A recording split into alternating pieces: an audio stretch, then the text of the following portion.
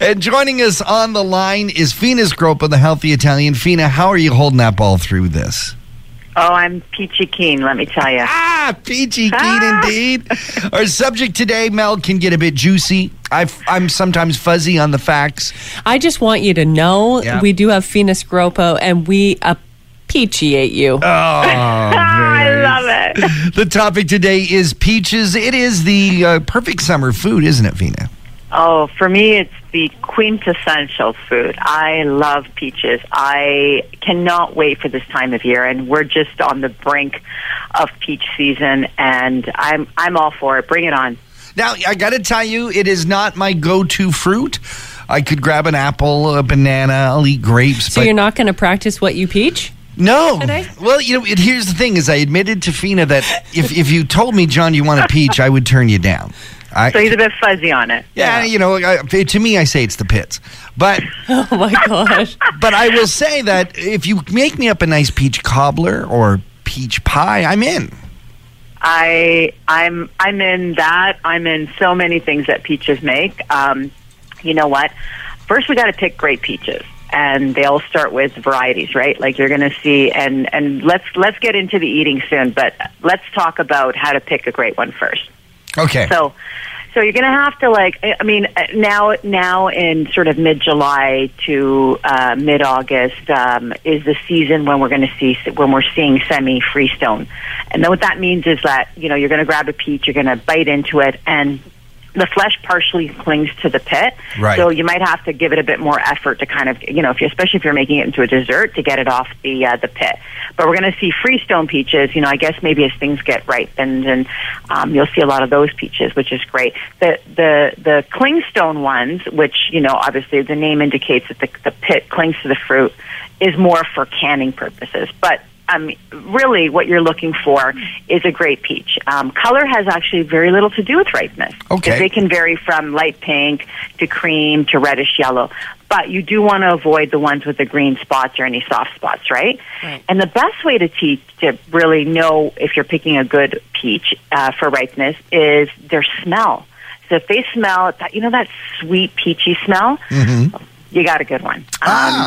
You got a good one. You can even feel it, right? You can even cup it and feel how heavy it is. I have to admit, sometimes I'm smelling fruit in the grocery store, and I'm like, am I supposed to smell this one? Like, I don't know which ones I'm supposed to smell or not. So this is good. I'll add this on my checklist. With the mask, of course. With the mask, of course. Yeah. But yeah, I mean, if you're in the farmer's market and, they're allowing some samples, obviously, a good peach is obviously noted by smell.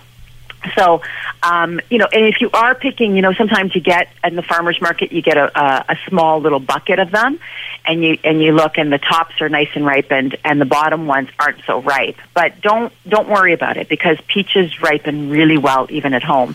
If you leave them on the kitchen counter at room temperature, just away from the sunlight for a few days, you've got great peaches. And then you can store them in a plastic bag or in their original, their clamshell packaging. Sometimes they come in. You can leave them in the fridge, and for a good almost week, they're good. They're good.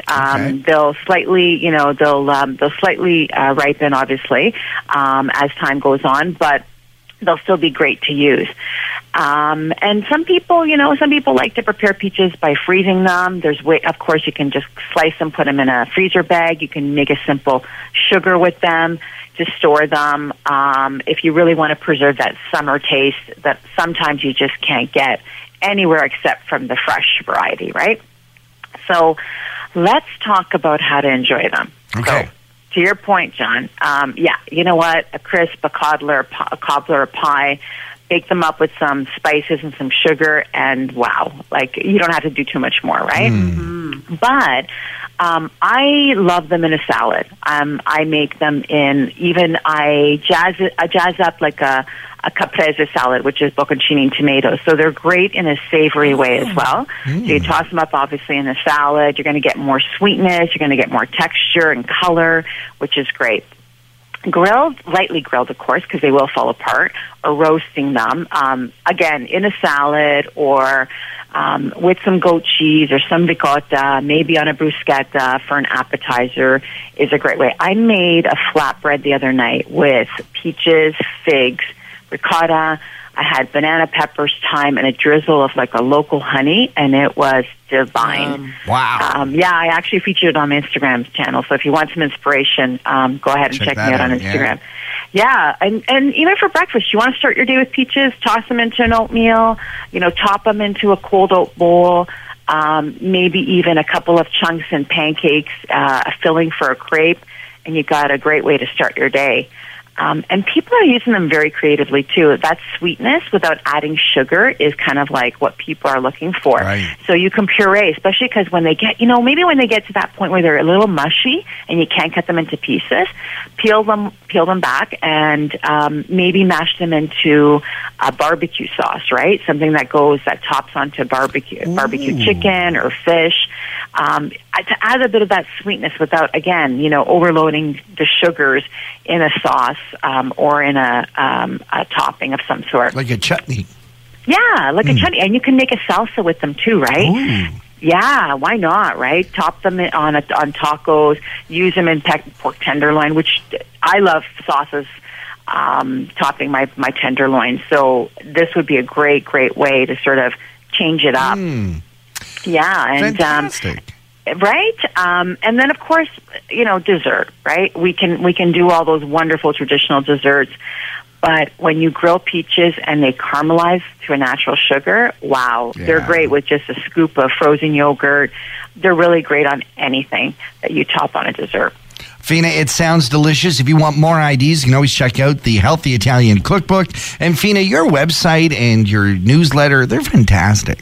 Oh, thank you. So, yes, I've been a little lax, admittedly, on the newsletter because summer's here. Yep. But I'm always on Instagram and Facebook. My social channels are something that I'm active on, so people can check me out at thehealthyitalian.ca and hook up with me, and we can talk. We can talk peaches. We can talk food. I'm open to hearing from everybody. Fina, thank you so much for joining us here on Talk of the Town.